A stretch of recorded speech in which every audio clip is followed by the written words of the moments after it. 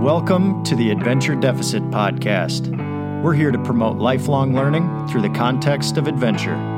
Through our one-on-one interviews, we capture in-depth stories across a variety of subjects, emphasizing a new life lesson in every episode. We're on a mission to entertain, educate, and inspire you to embrace new challenges, reflect, push through fears, and get out there in search of your own adventures. We passionately pursue good story, and we'll run, climb, wade, ride, hunt, ski, or paddle our way into new ones, all in search of continual growth. We call it taking our medicine, and we invite you to join us for today's dose. And just to jog your memory, I went through our show notes, and I was like, dude, this is going to be a really fun episode. So, Cody, this is where you were. When we last chatted, it was August of 2017. Okay. So you were that's an interesting timing. Yeah, you were in Oregon, and Yeah. you were just thinking about selling your house and moving to Bozeman. Yep. Or at least you were underway. It was like you were in that transition, and you were thinking about moving to Bozeman. You had Powder River Cartridge. You had the Rich Outdoors. You did not have Muley Mondays. You did not have, I don't believe you had what is your... Backcountry Fuel wasn't even a thought yet. Okay, so you did not have that. You weren't married, as far as as far as I remember. Is that right? Yeah, that was not. This is all Instagram. I mean, it's like... Yeah. It feels... No, that's funny. No, that's what I say, dude. It's an interesting time, for sure. Because, I feel like since then, it has been things going 100 miles an hour. Right? It hasn't slowed down. Right? Yeah. And a lot's changed for me too, man. So I'm just looking forward to kind of going through that. But here's the common thread. Ready? Yeah. This is what you told me in August of 2017. I really hope this is accurate, because I could get called out here, and it's completely inaccurate to something. No, man, that's not my intent. I think this is going to be a lot of fun. Here you go. This is what you said. All right, so I just wrote some bullet points. 6-day bull hunt, soaked, miserable, headed back to town to recharge, grabbed a cheeseburger, went back out, same spot, the biggest 6x6 I'd ever seen. Steps out, I cow call, I let it rip, and it was like euphoric. That was like the highlight, right? Yeah. Your life lesson was never give up. You don't know what's going to happen. Totally.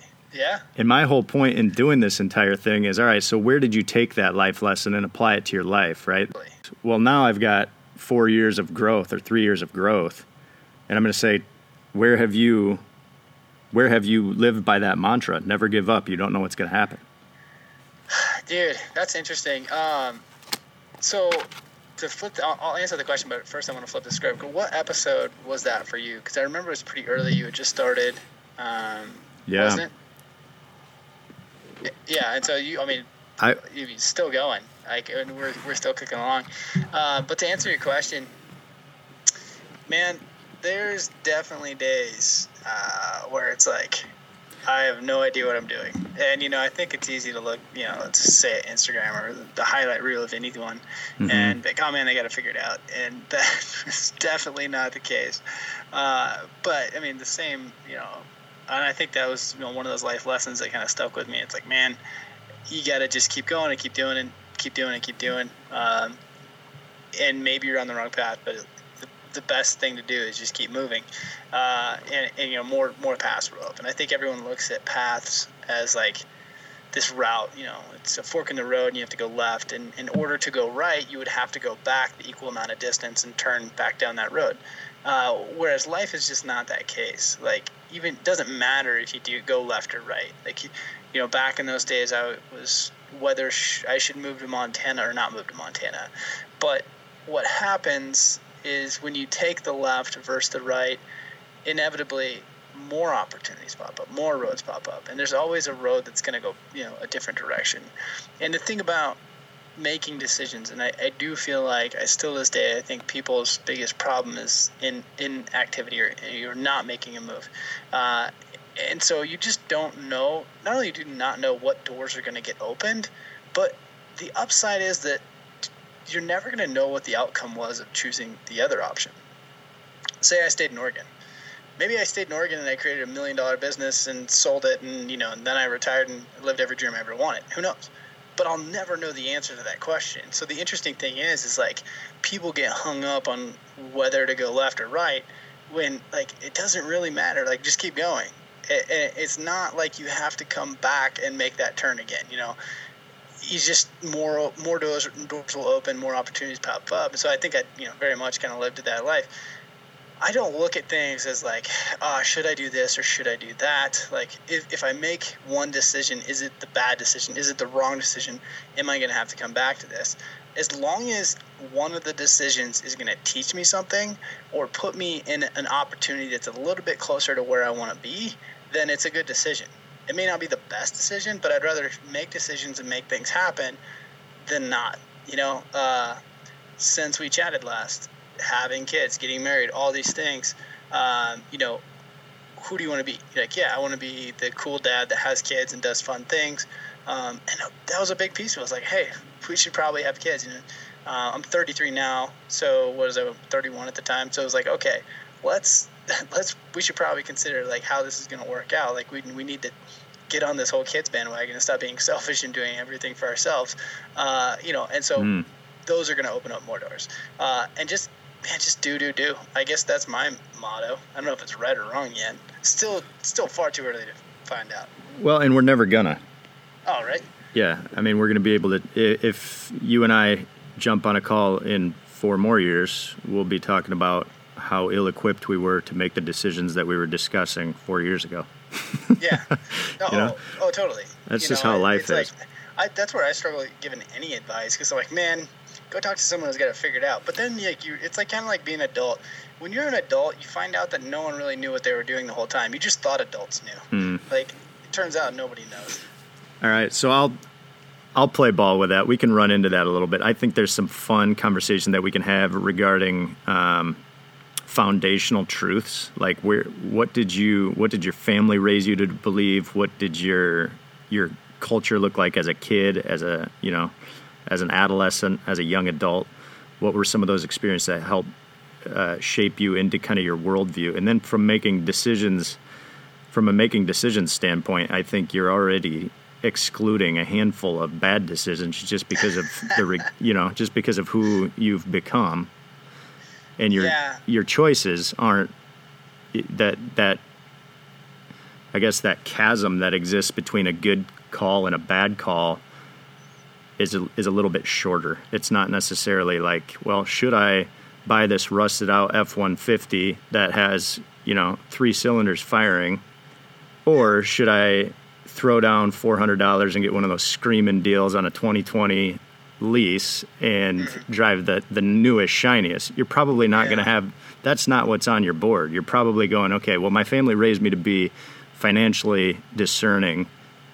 I'm probably not going to go buy a brand new car, but I really also want to drive something that's reliable. And automatically you kind of start going, all right, I'm looking for something that's, maybe 3 years old or maybe 7 years old. But that's a much shorter gap than the rust bucket or the brand new, shiny one. No, for sure. And I guess you're 100% right. And I think to play on that and to answer the question about, how you were raised and all these things, I don't know where I got this from. And if you ask my mom, she has no idea either. But I think one of the best things I picked up as a kid was this ability to look forward at someone who is in the position I wanted to be in and be able to say, okay, what do they think about that situation versus what do I think that situation would be? I'll give you an example, like whether it was like a career or you could take new vehicles, for example. So I could always be like, okay, do I want to be a police officer? Well, why don't I look at someone who is a police officer and how much do they like their job, or a teacher, or one of these things, And so in the same capacity, like I was always able to be like, man, a new car sounds really cool, but people who've had a new car for 6 months don't really care about their new car. I'm just going to assume that I'm the same. Yeah. And like I think when you can have the ability to like look at someone and say, that's who I want to be like, that's, I think, where it stems from for me, is I had a lot of mentors growing up. So my dad passed away when I was really young, but fortunately for me, like I had a lot of mentors step into that position. And so I got to see a lot of different people and like how they operated. And there was a lot of business owners, and there was a lot of people that were like, okay, I'm like, oh, this is where they are. Is that what I want to do? Or is that where I want to go? And I think that kind of creates this way of thinking, right? It's a chain of thinking events. And that's how today I can be like, okay, go back to my ammo company. Like I can always see the writing on the wall that this is a company I want to start. I want to have my own company. I was pretty gung-ho about that. And I started this company, but then I could see the writing on the wall that like, in order for this to be as big as I want it to be, or make the income that I want it to make, I would have to be, let's just say, a manufacturing side. So I'd have to get into the manufacturing business. Like, I don't really want to be a manufacturer of something. That sounds like a lot of work. Or like that sounds like more work and less time off. I got into entrepreneurship so I could hunt all the time. So that's out. And so like, okay, like how do I rethink? I was always rethinking everything from the finish line to make sure, how do I get there? So like whether it's like buying a new car, I'm like, yeah, it's cool. Owning a cool car is great. But at the end of the day, like, who do you want to be? And it's like, I don't really care if I have a new car or not. Like, there's probably things I would rather have. So I always look at like the finish line and then go back. And I don't know where that came from, but yeah. I guess I'm lucky. I guess like saw that, or the writing on the wall, maybe. Yeah, I think you touched on it. I think mentors are a huge part of it. I think that was kind of the back end of the conversation where I say like, you don't necessarily have the whole world ahead of you with every option every time you have an A or B decision. You just have A or B. You don't have A through Z. You just have A through B. And the reason you have A through B is because of the fundamental foundational stuff. But then I would say the other thing that allows you to make the wise decision between A and B would be who you've included into that decision. And I think that's where mentors step in. So let me flip it on its head. Like, what decisions between our last podcast and this one, which ones would you take back, or which ones would you have changed? I'm totally with you that I can't live in the past like that. I've made so many decisions that have changed my life trajectory since then that you'd be like, what? And I was camping with some buddies this weekend. We were at Nordhaus Dunes, and we were just having this conversation around the fire where one of my buddies was like, Drew, tell these guys how many jobs you've had. And I'm like, you really want to get into it? And it's... How many jobs have you had? I've had more than 18 jobs. No kidding. Yeah. Is that a good thing or a bad thing? And I think that's part of the fairness of what we're talking about right now. This has made me who I am. And if I were to say, oh, it's such a bad thing, then it would be a bad thing, because I would go into any sort of interview environment and say, oh, I've had all these jobs. Look at all these crimson stains on my resume. But instead I choose to go, you know what? I'm capable. I'm confident. I'm competent. I have a lot to offer. I'm highly relational. And my background includes a myriad of industries that have given me kind of this generic language. I can kind of talk shop across a lot of different industries. Yeah. And that reminds me, I read this book recently. It's called The Generalist. It's a generalist. I'm going to have to look it up. It's a green cover. Okay. Look up who it was. Give me 2 seconds. Yeah. Anyway, it talks about, in a lot, like, there was a large era where we talked about specialists, and I think in a world of specialists, like, we were all taught, like, the 10,000 hour rule and being the expert at one field, and like that was the thing. And I think after a while, it's called Range. Yeah, it's called Range by David Epstein. I'm gonna write that down. Hold on. Amazing book. It's why generalists triumph in a specialist world. Man, it's such a good book, and it talks about this and how, like, we've trained everyone to, like, specialist, you have to specialize early, you have to be great at this one thing. But what you're finding is that people who have a broader spectrum of backgrounds come at a problem in a different way. And so when you have 18 different backgrounds and you know every industry, you're going to approach a problem very differently than someone who only sees black and white or has only seen the problem from one angle. So I think as like we reach this pinnacle of specialists, like there's people who, you know, started golfing at 2 and they become so great, right? But you're seeing some of the great athletes that come up today who actually played baseball and football. And so they have a different style in which they play basketball in. And I think the same is true in like a professional field. Like I'm the same way. Like I come from a lot of different backgrounds. And so I can always look at something and be like, oh, well, in the shooting industry, this is how things work, blah, blah, blah, blah. But, you know, here's how I'm going to come to this problem in, say, the outdoor industry. And I think very much so. Like we're finding that people who have broader range of backgrounds just have a great ability to problem solve in a different way. Yeah, I would say that's true, and I would say that is much of what I've been fortunate to say I can offer. I'm always interested in what's next. I'm always hungry for what's next. I'm just kind of a lifelong learner in that way. But yeah, anyways, to circle back to the conversation, it was funny. It was comical because I can rattle them off. I started off in the outdoor industry selling water filters. Then I went to logistics and I oversold myself in an interview and I became the sales manager for a trucking company, not knowing anything about trucking. And I got canned in 4 months.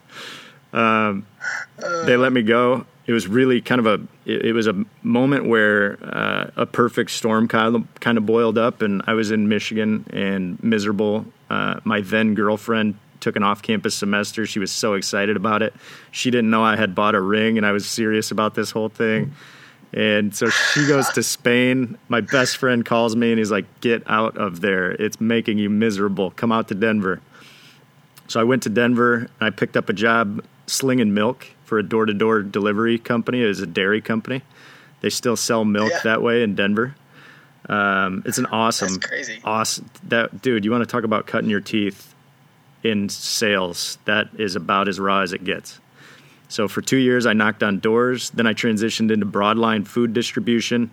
Then I went to owner-operator. I was like part of a automotive reconditioning concept that I was the pilot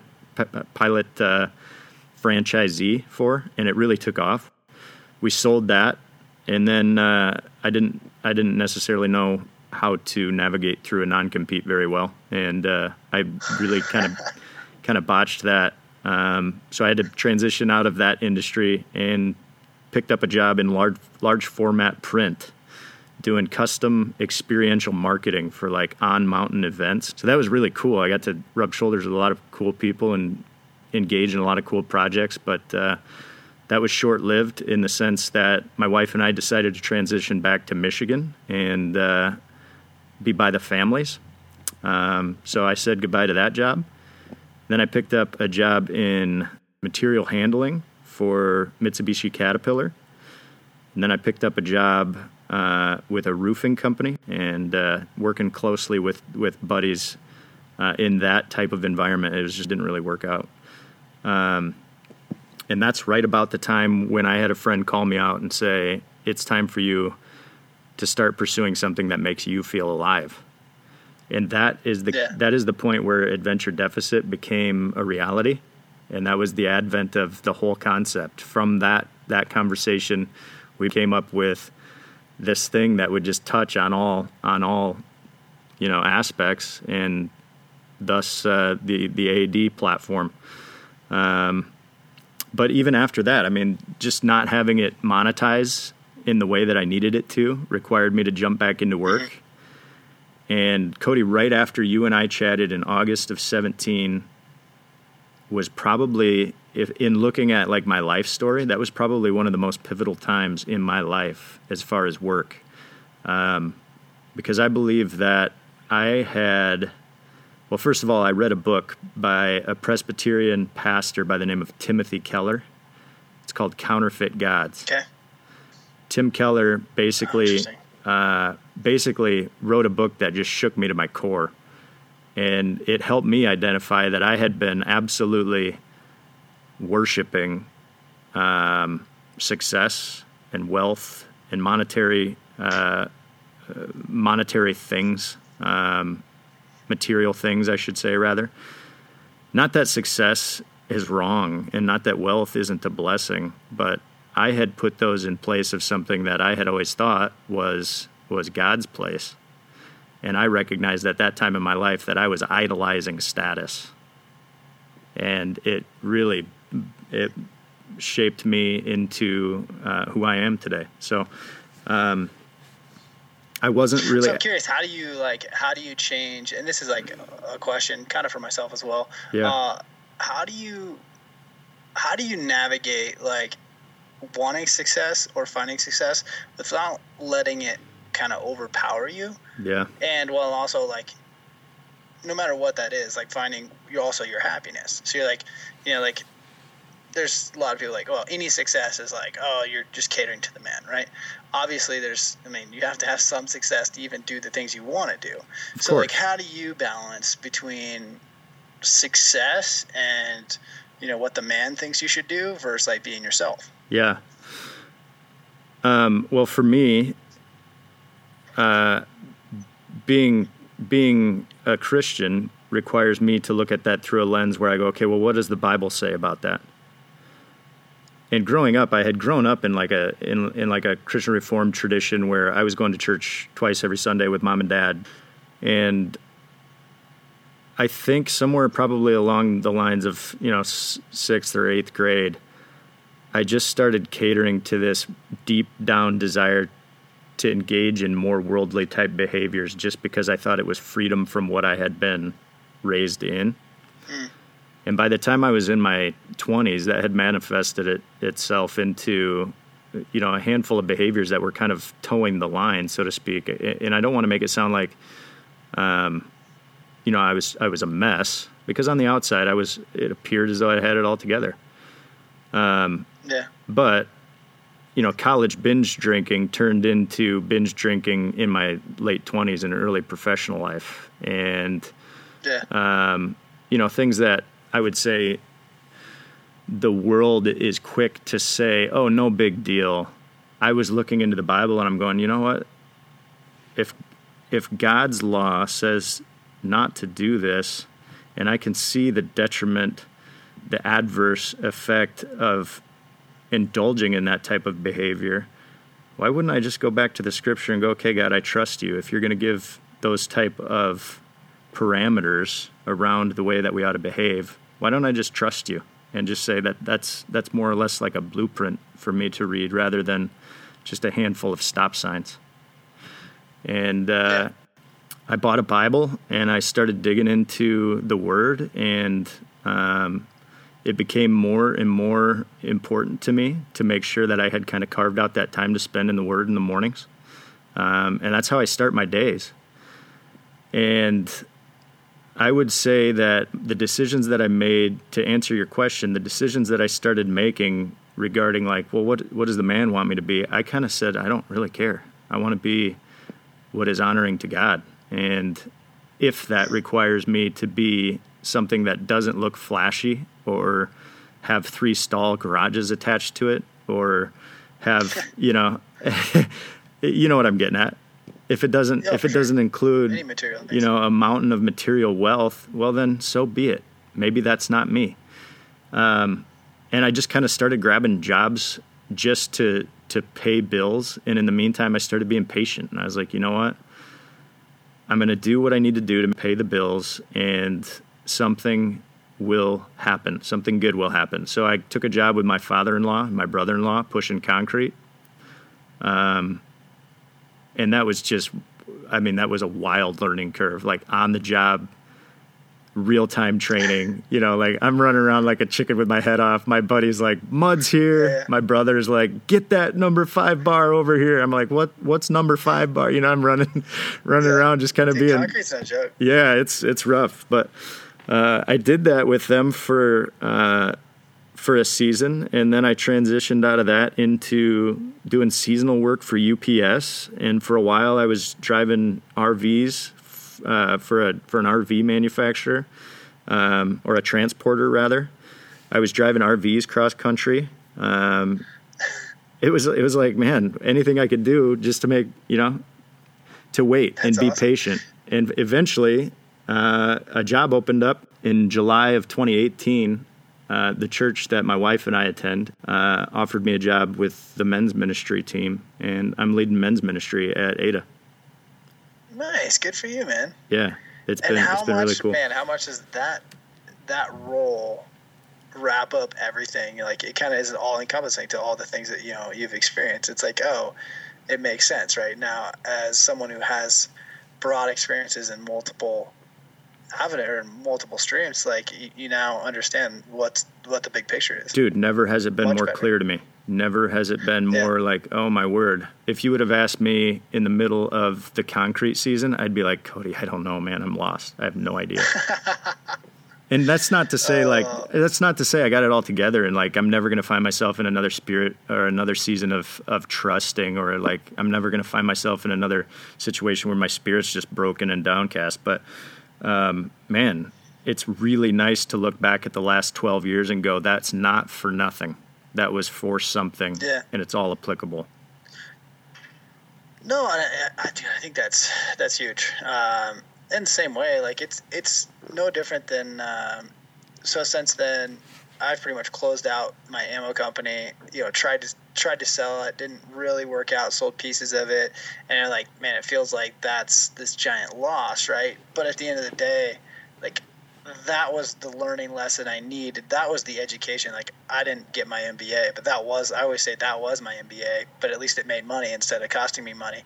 And, totally. All those lessons learned, just move on to the next company. Yeah. There's something to be said about hard knocks education. I think it makes you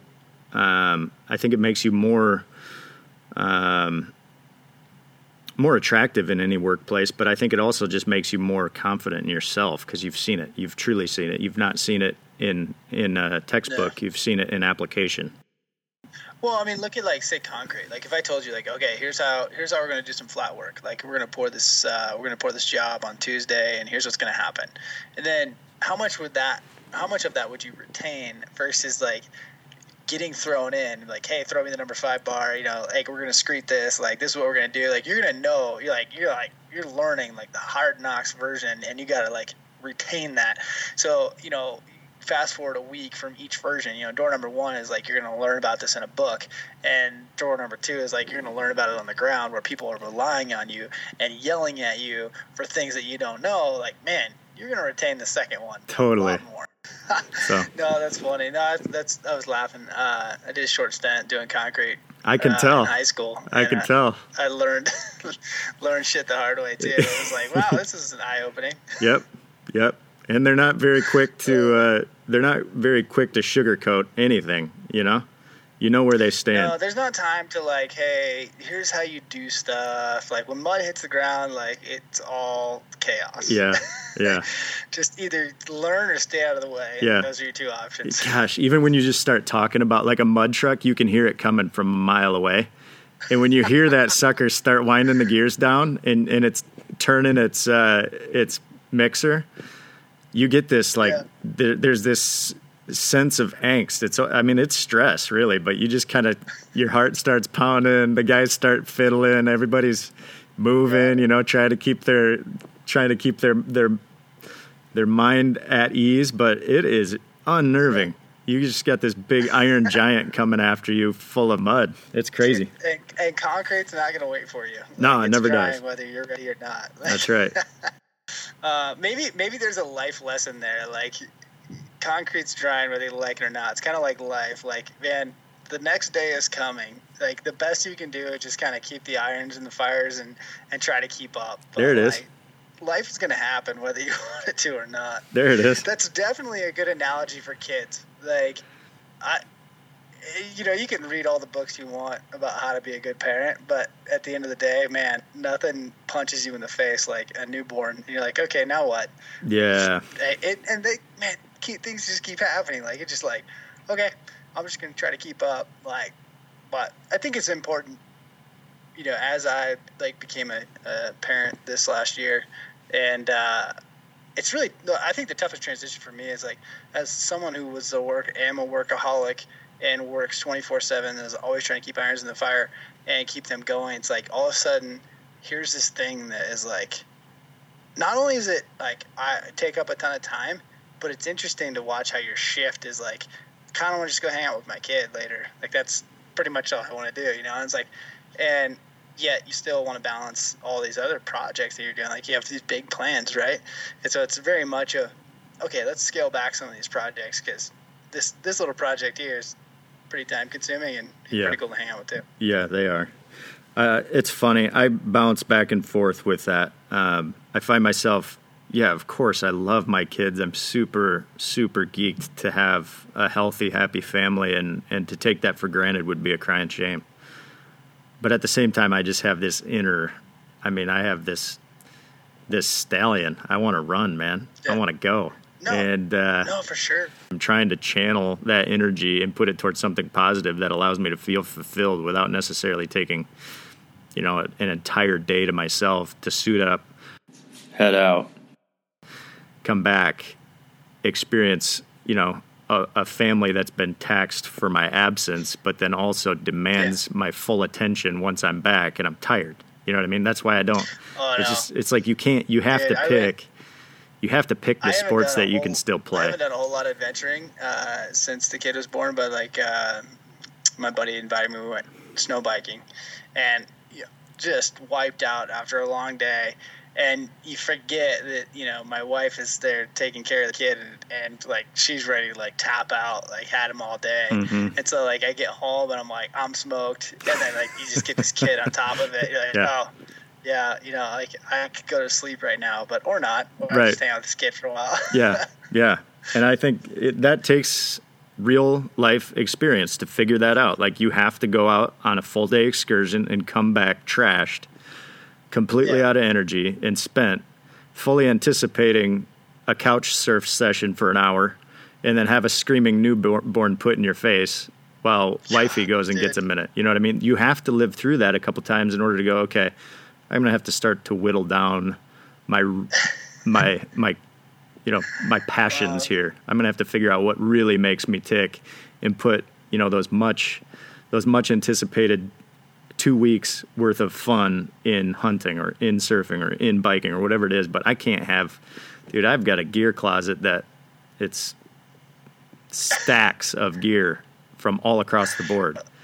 Most of it's not getting touched. Same thing. Like with kids, as much like starting another company. Like you have to get really particular about what you're going to do. Like time is, everyone has the same amount of time, but you have to get real picky with your time. And same with like the hobbies. Like I definitely have gotten, and my kid's only been here for 6 months, and so there's a little bit of that, and I got to give my wife credit. It didn't change my hunting season a whole lot. But having said that, like I think there's a lot that's, now instead of snow biking or snowmobiling every other weekend, it's like, okay, I'd rather not do those things and still maintain my hunting lifestyle. So it's like you just have to get picky. And the same is true in like, work demands. Like you want to launch a new project. I'm sure when you launched a podcast, it's like you have to get picky about your time and like, okay, what things are moving the needle and what things do I have time for and which ones do I not? And man, that's one thing that it's like I thought I had that dialed pretty well, and then kids come along like, okay, need to refine this again because do not have enough time in the day. Yeah, it's an ongoing process, man. And I commend you for sure. going through it. I think, here's the thing. A dad who's trying, that's a step up from what a lot of folks had. Yeah. A dad who's trying. No. It's a step up, man. I'm blown away by what I've encountered, just in people's stories and what I see, around me. But just having dads who care is a huge step up for creating an environment for any human to thrive. No, for sure. And it's funny because when my dad was around, he worked a lot. Like I never saw my dad before 6 p.m. I didn't see him in the morning. I didn't see him, right after school or whatever. That was normal to me. Like I didn't know any different. But like when we went hunting or fishing or something, like he was all in, like he was just obsessed with it. And I think that's important. I see a lot of parents that, may judge like, oh, well, you work too much, you're a workaholic, you spend more time with your kids. Yet when they're hanging out with their kids, they're like on their phone or like, doing other stuff. And like for me, like I want to lead by example. I want my kids to be like, yeah, dad works his face off, but he also plays hard or he cares. Like, and I think that, like what you said, like just showing them that you care is probably as important. And just being there. Without a doubt. There. Like it doesn't have to be 50 hours a week or whatever, like, 3 hours a day. But if you're there and you're all in on them at that moment, I think that's, to me, like growing up, that's what was important. It was like, yeah, dad works all the time, but when he's here, like we do cool stuff or we hang out or like, it was very much like hey, we're doing stuff, not necessarily just like, hey, your dad's there all the time, but how engaged? Not really. Yeah. Not really checking in on you. Yeah. Yeah, no, I think that's really valid. I think there's a lot of truth to that. And yeah, it was the same for me. My dad was working, 70 hours a week plus. Yeah. And I don't really remember, save for the outings, I don't really remember him being around much. But when he was there and we were doing fun stuff, he was all in. And I don't think. I mean, isn't that normal though? Yeah, I mean, and it's. I look at that as normal because like that's how I grew up. Oh yeah, don't hear me wrong, man. Like there's no woe is me in there. Like I had a great, I had a great setup. Yeah. All right. Well, hey, let's jump into some structure here, shall we? Sure. If you would indulge me, I just think it'd be a lot of fun to take. Maybe a crack at growth that's taken place since 2017 and bring us up to present day, and then swing back and talk to me about kind of the mantra that you threw out, which is never give up. You don't know what's going to happen. Yeah. So just to give people a context, by 2017, like you said, I was in Oregon. I was divorced in 2014. I had met my current wife, but we were kind of just dating. So 2017. We hadn't moved to Montana yet, and things were going pretty well with the podcast. I launched a podcast in 2015, so things were kind of taking off with that, and it was starting to take over my first company, which was an ammunition company that I took over in 2012. So that company was doing good, but then I started the podcast. It was doing pretty well, but I knew that the ammo company wasn't like a long-term thing, and so I had started the podcast to figure out what's next. I really didn't know. Like my goal was like, hey, let's build an audience and solve a problem for them in some capacity. So probably really shortly after we did that podcast, because it was like September of 2017 where I had this idea for a subscription box and didn't even think of it as my own idea. Like I was like, oh, someone should do this. This is a great idea. And I kind of kicked it around and gave it to a few people, entrepreneur friends. I was like, hey, you should do this idea. This is a great idea. And they're like, I don't know if it'd work or not. Like, oh my, it'll work. Just trust me. Just do it. And so I gave it to a few people. No one ever did anything with it. And then it was probably like December. I was like, wait a minute. This is the idea I was looking for. Like, hold on. I take it back. You guys can't have it if you're not going to do anything with it. So I should probably do it myself. And so we had moved to Montana November, I want to say 3rd. It was early November. No place to go. My wife, girlfriend at the time, basically went on a limb with me. I'd sold my house in August, went hunting for 2 months, and we decided to move to Montana in early November. Nowhere to go. Got to Montana, and the first place we looked at, we're like, love this place. So we rented it, and moved here. January, I launched the Backcountry Fuel Box. We didn't really do anything until March. We shipped our first box, I think in March of 2018. And it was like full startup mode. Me and another friend, we were just jamming as many hours a day as we could, like just trying to get this thing off the ground. Yeah. And, hold on a second. So you chose to name this endeavor Backcountry Fuel Box. Yep. I mean, a lot of that makes sense to me, but just explain it. Oh, so Backcountry Fuel Box was like, so it kind of came out, like the idea stemmed from, there was a bunch of really cool products. So I spent a lot of time in the backcountry. Snacks, I had been eating the same Cliff Bars, Mountain House, and Old MREs for long enough that if I never had another one, I'd be perfectly content. And so I was like, there's the Green Bellies that were kind of at the time, and I really liked Green Bellies, but I'd always have to order them. And I was like, my girlfriend at the time had this subscription box, some gym thing, and I was like, they just send you a box of this stuff every month? I'm like, man, someone should do that for Green Bellies. And that's when the idea came. I was like, this was kind of before people were like sending products in subscription, at least before I knew about it. So then it came this idea, I was like, I started looking at these subscription boxes. I was like, man, this would be perfect for like all the food that I use in the backcountry, the bars, the snacks, the meals, because there's tons of these cool companies. I just don't have time to order them, and I don't want to order like one or twos of everything.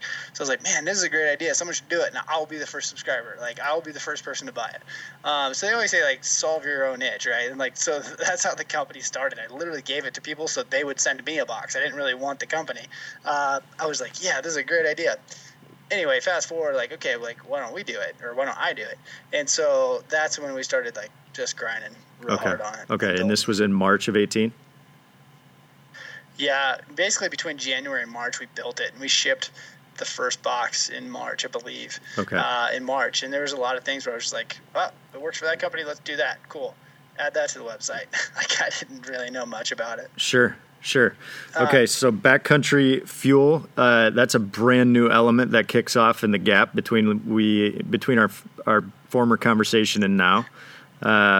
You've got a new place to call home, so you've got a new address, and it's not down the road, it's cross state, a couple state lines. And then, so I proposed to my girlfriend in January.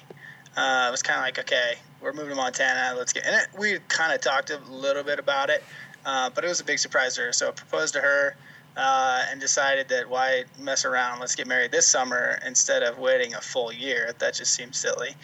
Yeah, we got married July, and from there, it's kind of like slowed down. I did feel like when we first moved to Montana, it was like all in. Yeah, but it was good, and like it goes back, like just keep pushing. You never know what's gonna happen. And I think it's kind of been like that, man. It's just been day by day, and then decided we'd have a kid.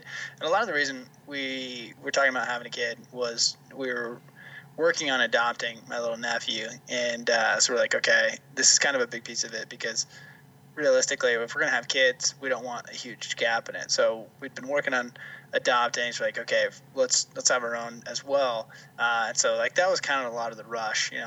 We ended up getting pregnant like 6 months after our wedding, and everyone likes to make those remarks like, not waiting around. Like, well, I mean, we are low 30s, so it's not like we're spry chickens here. Like, probably if we want to have kids, we should probably get on that. Yeah. And everything works out for a reason. So, it has been chaos since I last talked to you. Yeah, that's incredible, man. All right. Putting it light. Yeah. What did you decide to name your child? It was baby Wade. So, oh, beautiful. So we went with Wade. Wade. That's a good, you know what? That fits, Cody. That fits for a dad. For a dad like you. I've got to imagine a woman who can keep up with you, and for the place where you guys call home, man, that Wade works. That's great. The other thing is, I feel like no one's ever going to pick on a kid named Wade. No. Nope. Not going to happen. And Wade, it's man. Just my brain, but she would come up with names, and like, I would definitely pick on that kid. Wade, if he had that name. Yeah. No, Wade hits fastballs and rides bulls. Exactly. So, yeah. That's cool, man. Awesome. Okay, so fatherhood. Talk to us a little bit. Bring us through the crazies. What do you got? what is the one part of fatherhood that you can shout out to our listeners in a way where they'll all get a chuckle, but they'll all know your pain. For those of us who are dads. Dude, I will give mad props to all the moms out there. Like I will say, like I thought I knew what this whole thing would sort of be like. I'm not gonna say I knew what was gonna happen, but I gotta give props to all the moms out there because like way more work than I thought it was going to be. And apparently, like so baby comes home, and this is kind of comical. Baby comes home and he sleeps pretty well. He gets up like once a night at first, and I'm like, our kid's a champion sleeper. Like, no problem. We got this. Started telling people how good of a sleep he was, like calling people like, hey, my kid sleeps. Yeah. Did not knock on wood on that one. I screwed the pooch, man. Like, a couple weeks into it, he is up all the time. Like, just will not sleep. Crap napper. Won't nap in the day. Won't nap at night. And I'm just like, man, I totally put that on myself. My bad. So, it wasn't until about 6 months. Like, and it got so bad. Like, okay, we got to sleep train this kid. Like, we got to get this under control. Because, like, neither one of us sleeping. Like, to the point where one would sleep on the couch just so, like, one person would, like, not sleep the entire night dealing with the baby. And the other one could sleep all night. And so we did, like, shifts. Like, we got to get this under control. And so, we successfully, I don't know. I shouldn't even say that now. I'm going to knock on wood pre this statement. But I feel like the sleeping's got a lot better. He's, like, sleeping through the night. And, like, you'll never know success, like, the first time your baby sleeps through the night. You're like, all is good with the world. Like, we're good. So true. It is so true. I've made that miserable failure as well, thinking like, oh, this is cake work, no problem, we can, as long as we get 8 hours. It's easy. Yeah, as long as you get 8 hours, you can do anything until the tides turn or an ear infection comes or some sort of weird colic hits your kid and they decide that for a month you're not going to sleep more than 3 hours, and it makes you rethink everything. You go, how is this so common? How is it possible for so many people to have kids? I got a question for you as, like, now having multiple kids. Yeah. How do you, like, willingly sign up for that again? Is it, like, pure, like, amnesia to where, like, you forget all of the pain points? Because I was like, the whole time we were going through, like, the first 6 months, I was like, I'm not going to forget this. This sucks. I'm not going to forget this. Yeah. But I feel like every parent gets that amnesia, like, 2 to 3 years down the line. They're like, yeah, having a baby sounds like a great idea. Yeah, for sure. So I haven't really had a whole lot of time to answer that specific question, but the way that I just thought through it makes sense. So I'm going to throw it out there. I think that after you have your first kid, you experience such a 180-degree reversal on all of your attention going from self or spouse to something else, where you have, by the time you've had a kid for a significant amount of time, you have learned how to live for others, and you stop living for yourself. So in order to add to that, it's not like you have to go back to living for yourself before you jump back through the hoop of living for others again. Like, there's this new selfless you, and every life that you bring into that pack just creates a bigger smile from the new and improved you. Yeah. I mean, I could definitely see that. Like, it definitely changes a person. It does. And I don't want to make it... It's an interesting ride, for sure. It's, you know what? We had our first in 2012, our second, a daughter, in 2015, or 2014.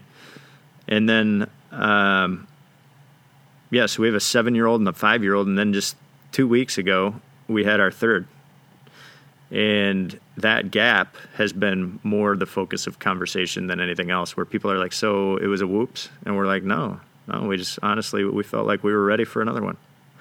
That's good for you, man. Yeah, I think one of the things I struggle with that I haven't figured out the answer to yet is that, like, adventure in some capacity has been my identity for so long that it's really hard to transition away from that and be like, okay, now this is my new identity. Yeah. Which, I mean, it's not to say, I think everyone goes through that, like this identity crisis a little bit. I mean, that's essentially what a midlife crisis is, right? And not having a midlife crisis, just more like, this is, my identity of adventure and doing crazy things has always been the norm. Yep. And now you don't want to be bad dad to be the new identity. Right. like it's not like you're like, oh, I can still keep both. But you don't want to be like, oh, well, crappy dad is your new identity. Like, so I don't know, for some reason, like I worry about that more than I probably should. And like, even with entrepreneurship, like you're worried about like being a bad role model, so to speak. And like, you can read a lot of books, a lot of entrepreneur books, and a lot of like, you look at the greats, you'll read these stories, and you're like, but if you read between the lines, you were just kind of a shitty husband or a crappy dad. And you're like, man, I really don't want to do that. Like, if that's what success costs, I don't want it.